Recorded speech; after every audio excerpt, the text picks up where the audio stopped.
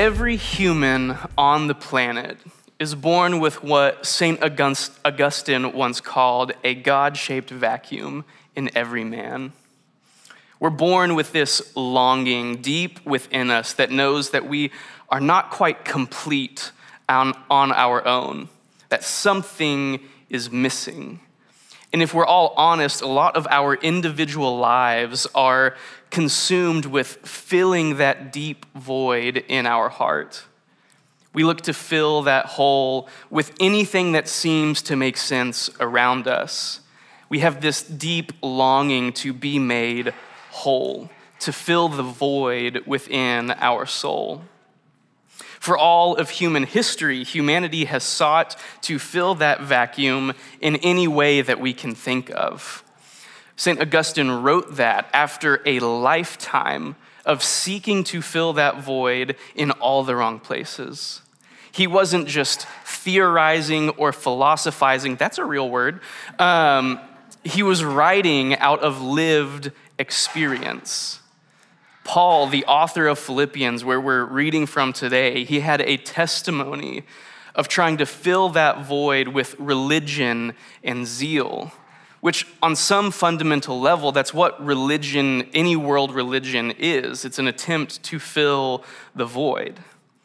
For others, you may look to affirmation or acceptance from partners or parents to fill the void. Many look for fulfillment and meaning and what we can contribute to the world. What do we have to offer? What's our purpose?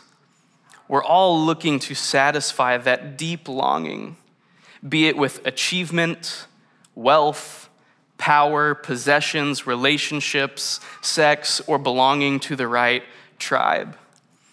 And some end up simply giving up on this quest to fill the void and turn to self-medicating, numbing the pain, trying to cover over the void with drug and drink. Over 1,000 years after St. Augustine, the 17th century philosopher Blaise Pascal wrote, "What else does this craving and this helplessness proclaim but that there was once in man a true happiness, of which all that now remains is the empty print and trace. This he tries to fill with everything around him. But this infinite abyss can only be filled with an infinite and immutable object. In other words, with God himself." Maybe you're here this morning and you feel that deep ache within your soul, that all is not right in the world around you and within your very being, that there's something missing. Maybe you've explored and exhausted different avenues to fill that void. And this morning I want to tell you, friend, there is one thing alone that satisfies, and his name is Jesus. Paul, in our text today, is writing from a place of having found the one thing that satisfies, as he calls it, knowing Christ Jesus, my Lord. And we see in Paul's life and in his writing here in Philippians this kind of three-phase journey of coming to know Christ completely. Phase one of meeting Jesus, where we encounter Jesus, and it's this transition point in our life that sets us on a whole new trajectory. A trajectory that is phase two of following Jesus, where every day of our life is committed to knowing Christ more fully. Until eventually, phase three, we all will come to know Christ ultimately when we are united with him in the resurrection, if you are in Christ Jesus. And now that journey is one that has to be walked out over a lifetime for yourself if you want to know Christ. But this morning, we're going to kind of survey this journey in our minds, taking a look at each phase of the journey of knowing Christ through the story and lens of Paul and seeing ourselves within his story. So phase one, meeting Jesus. If you have a Bible and you want to open with me to Acts chapter 9, We're going to read the story of where Paul actually meets Jesus. And if you're unfamiliar, if this is new to you, here's a little background for you as we begin reading Acts chapter 9. Paul is actually a rebrand. His name used to be Saul before he was Paul. So there's that. So if you see that, just interchange those names. You might hear them interchanged. And second, Saul, aka Paul, was an opponent of the church. And he was an opponent of the way of Jesus, actively persecuting the church. And this is where we read what we read in Acts chapter 9, starting in verse 1. But Saul, still breathing threats and murder against the disciples of the Lord, went to the high priest and asked him for letters to the synagogues at Damascus, so that if he found anyone belonging to the way, that's the way of Jesus, men or women, he might bring them to be bound in Jerusalem. And as he was on his way, he approached Damascus, and suddenly a light from heaven shone around him, and falling to the ground, he heard a voice saying to him, "Saul, Saul, why are you persecuting me?" And he said, "Who are you, Lord?" And the voice said, "I am Jesus, whom you are persecuting. But rise and enter the city, and you will be told what to do." And Saul rose from the ground, and although his eyes were opened, he saw nothing. And so they led him by the hand and brought him into Damascus. And then the story continues on as Paul is in Damascus. He waits there. And there's another disciple of Jesus in the city named Ananias who has this vision of the Lord who tells him, "Go, I want you to go find Paul, this guy who's been persecuting the church, and I want you to lay hands on him that he may regain his sight, because he is a chosen possession of mine. And he's going to carry my name before all the Gentiles and the kings and children of Israel." And so Ananias obeys the Lord. He goes and he lays hands on Paul, and Paul is healed. His vision is restored, and he receives the Holy Spirit. And Paul, in response, is baptized and commits his life to knowing Christ more fully, to following Jesus. So Paul, or at the time Saul, he meets Jesus, and let me tell you that his experience was a little unique compared to most people's experience of first meeting Jesus. Most people don't get like a blinding light situation. But Paul meets the risen Jesus, and he experiences this healing power by the power of the Holy Spirit through Ananias. And Paul's eyes are opened both physically so that he could see again, but also spiritually. He's awakened to this reality that Jesus is the Messiah that Israel had been waiting for, that Jesus is the king that Saul himself had been waiting for. First century Israel was waiting for this long-awaited king that had long been prophesied through all of the Old Testament scriptures. But Israel had their sights set just a little bit too small.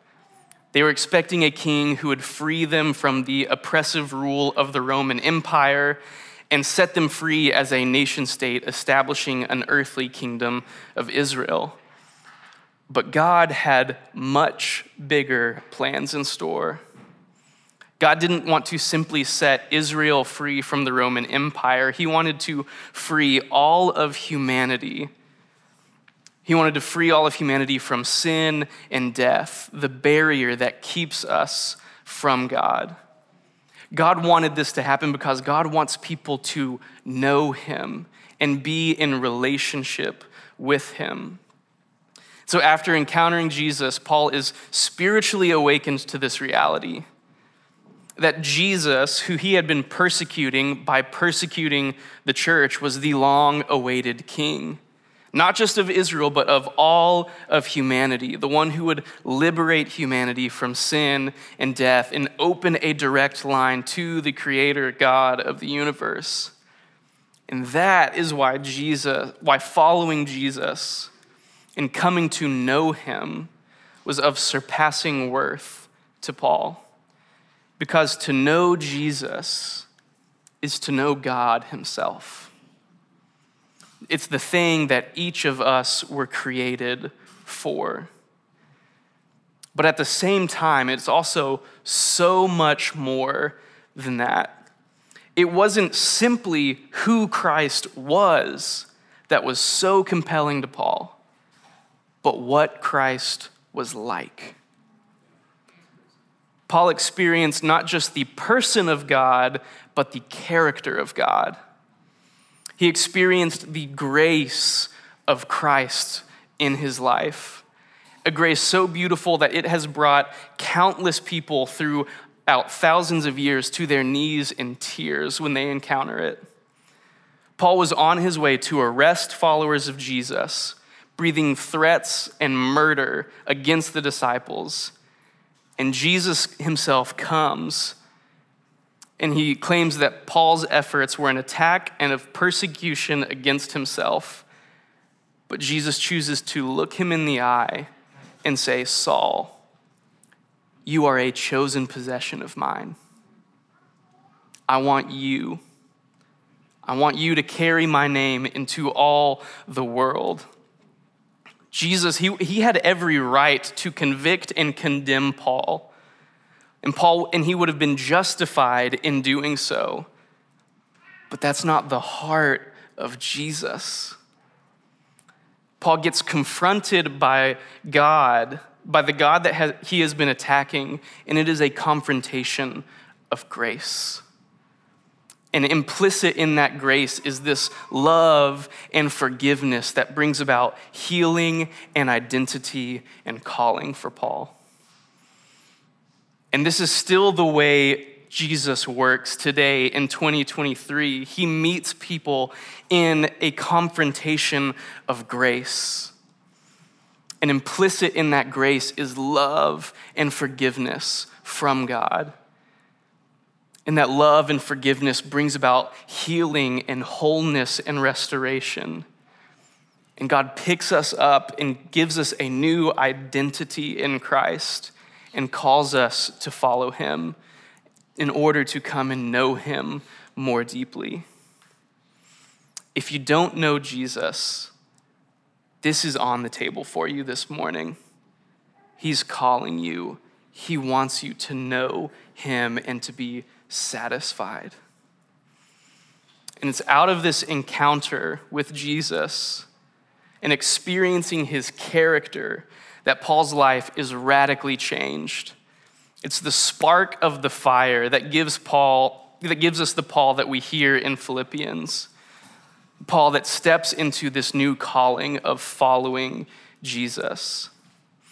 Because meeting Jesus, when you truly encounter him, it inevitably leads to phase 2 of knowing Christ, which is following Jesus. Because when you encounter the grace of Christ, the overwhelming pull of your heart is, I want to know him deeper. In the story we just read, after their encounter, it says that Paul's eyes were opened in verse 8, though he could not see. Paul, as I mentioned, he had experienced the spiritual awakening. His eyes were opened in meeting Jesus, even though he was blinded. And this Pandora's box was opened that could never be shut again. And it's out of that where we get this line from Paul, I want to know Christ. It's written well over a decade after that moment on the road to Damascus. Paul had given his life to Jesus in pursuit of knowing him more and more. The sole focus of his life, to know Christ. Every day, I want to know Christ. With every breath, I want to know Christ. It's kind of like when I first met Taylor at a concert at Rocketown, and everything in me cried, I want to know her more. And now here today, hardly a day has passed in over 11 years that her and I haven't had a conversation together, and I still want to get to know her more. Now, where that comparison falls short is that Taylor is a finite being with only so much grace for me and my foolishness, but Christ is infinite and his grace is abundant. Paul calls it the unsearchable riches of Christ in whom are all the treasures of wisdom and knowledge. Though unsearchable, Paul says, I want to know Christ in the power of his resurrection. And then he lays out this roadmap to coming to know Christ more fully. Or actually, he kind of copies and traces a roadmap that had been laid out earlier in Philippians chapter 2.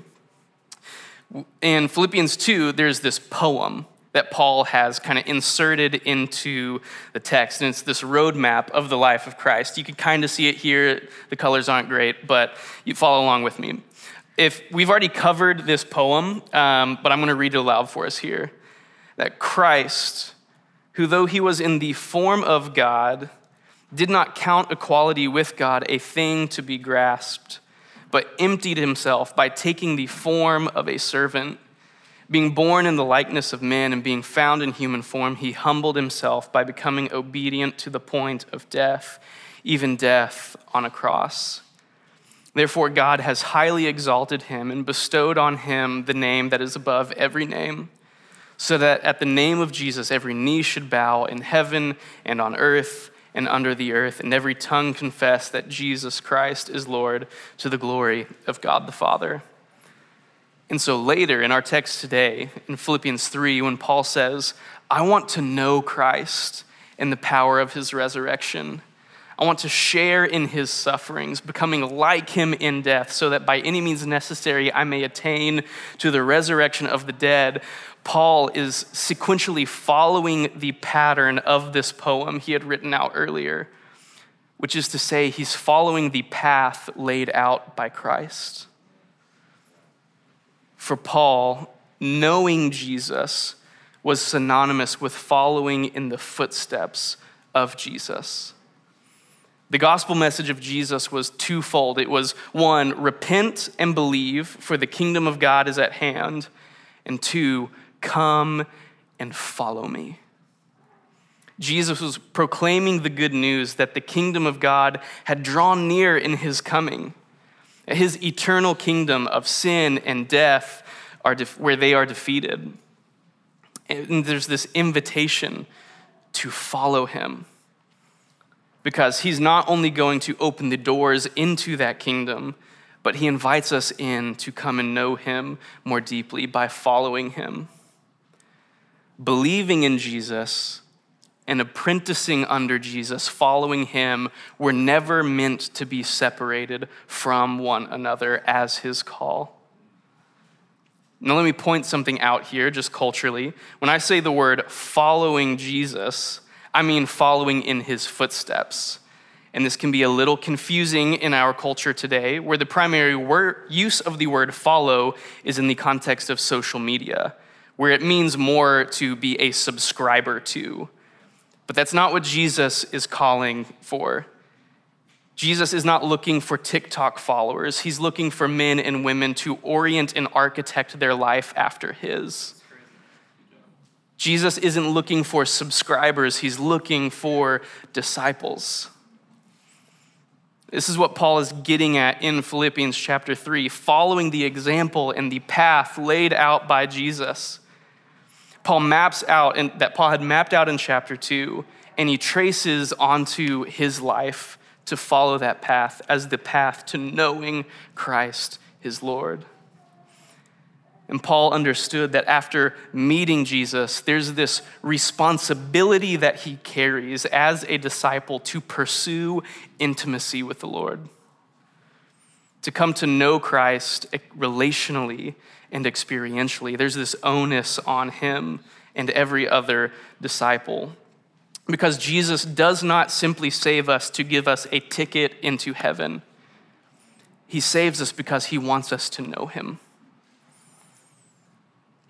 He wants us to know him deeply in the farthest reaches of our soul, which comes from a lifetime of pursuit, so that we may come to know him more fully.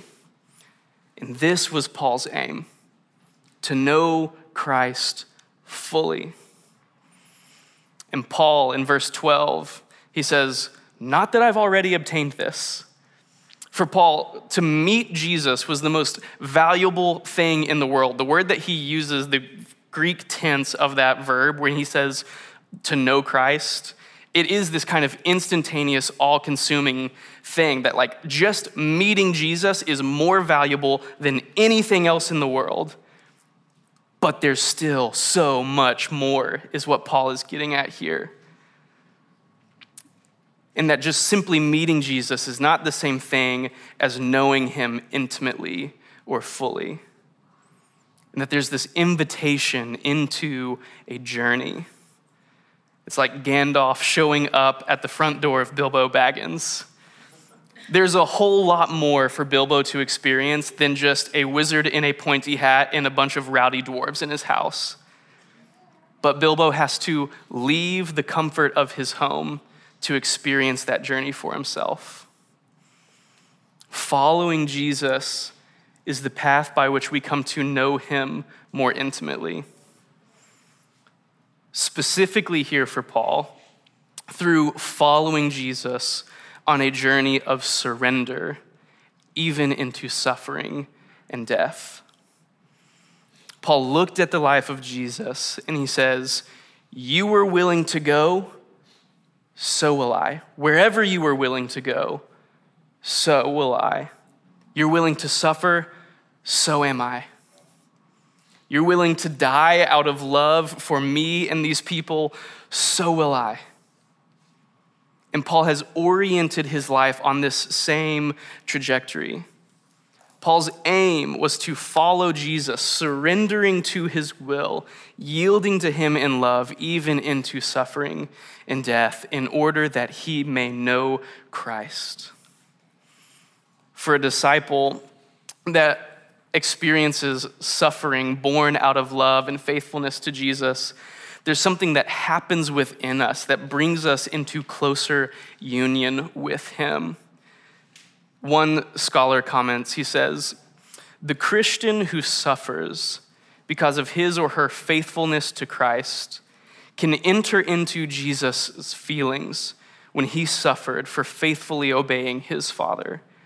And there is a fellowship in that kind of suffering. This is why Paul doesn't say, I want to just suffer for the sake of Christ. He says, I want to share in his sufferings. Paul wanted to know Christ so badly that he was willing to take on circumstances of suffering as a way of feeling what Christ felt on his behalf and thus know him better. This weekend, I was in Fall Creek Falls, and on Friday afternoon, Taylor, my wife, and Marlo, my 2-year-old, they were taking a nap, and so I took a couple hours to just go and have some quiet time. And I was sitting on this bench next to the lake at Fall Creek Falls, and I was thinking about this teaching, just kind of meditating on it, and I started reviewing Paul's life in my mind and all the suffering that he endured. And my mind went to this one specific story where Paul is stoned in the city of Lystra for preaching the name of Jesus. And he's stoned so severely that the people stoning him think that they killed him. They think he's dead, and they drag his body out of the city and leave him there. And I just had this image of Paul laying alone, bruised and bloody, probably unconscious and concussed. And as I had this image in my mind, I just felt the Lord asking, where is that spirit in my church? And I sat there and I wept. And I had to repent before the Lord and say, God, forgive me and your church and give us that spirit. And hear me, I don't think that Jesus desires to see his followers suffer. I don't think Jesus desires to see anyone suffer or be beaten or killed for their faith. I don't think he does. I imagine that in that moment, Jesus was actually quite heartbroken for Paul. But at least someone was willing to show Jesus the same love that he has shown all of us. for us in the West, truly suffering for and with Christ in this way is typically not an issue that we face like in other parts of the globe. And that's truly a blessing. Like, thank God that that's not something that we're facing daily. But in that blessing, I have to wonder if the enemy has been able to come in and coerce us into a kind of soft Christianity. Or maybe you'll call it cultural Christianity. But when Jesus simply becomes a widget and a blessing bestower and a scapegoat for all of our hardships in life, Christianity is no longer about knowing Christ, but about living comfortably. But this is how many of us, like myself included, unknowingly view our relationship with Christ. We don't even want to be made uncomfortable in order to know Christ more, let alone suffer. But Jesus' desire is for you to know him deeply and intimately. And at times that requires walking into the valley with him. Though our lives are not at stake here in the U.S., our comfort and security might be. But it's not a contest of like how much you're willing to suffer, but what has the highest priority in your heart? Is it comfort and convenience, or is it knowing Christ? In his book, The Cost of Discipleship, Dietrich Bonhoeffer wrote this. He said, "The first Christ suffering, which every man must experience, is the call to abandon the attachments of this world. It is that dying of the old self, which is the result of his encounter with Christ. As we embark upon discipleship, we surrender ourselves to Christ in union with his death. We give our lives over to death, and thus it begins. The cross is not a terrible end to an otherwise God-fearing and happy life, but it meets us at the beginning of our communion with Christ. When Christ calls a man, he bids him come and die. It may be a death like that of his first disciples who had to leave home and work to follow him. Or it may be a death like Martin Luther's who had to leave the monastery and go out into the world. But it is the same death every time. Death in Jesus Christ. The death of the old self at his call. In sufferings that are born out of faithfulness to Christ, we come to know him more intimately. But we also trust in love that Jesus knows where he is leading us and that his path ultimately leads to life. Because based on the path of Jesus' life, suffering precedes glory and death precedes resurrection. And after tracing the roadmap of Christ's life onto his own, Paul moves on to say, forgetting what lies behind and straining forward towards the goal, what lies ahead, I press on towards the goal for the upward prize and the call of God in Christ Jesus.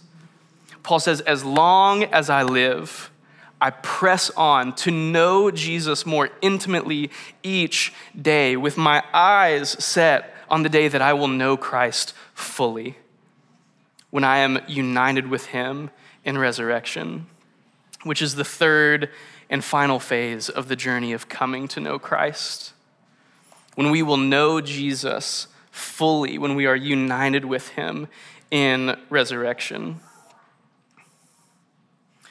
Paul's goal was complete knowledge of Christ, a goal that he would attain when he entered into the Lord's presence and saw him face to face, and the Lord told him, well done. But this did not stop Paul from pursuing Christ while living on earth, because he wanted to get to know the Lord as well as possible before getting into the Lord's presence. There was nothing holding back Paul on simply waiting and being complacent and waiting for that day. Paul knew that there was so much of Jesus to explore and discover and receive on this side of resurrection. a never-ending well of adventure and love and grace in the person of Jesus, in this relational and experiential knowledge of Jesus.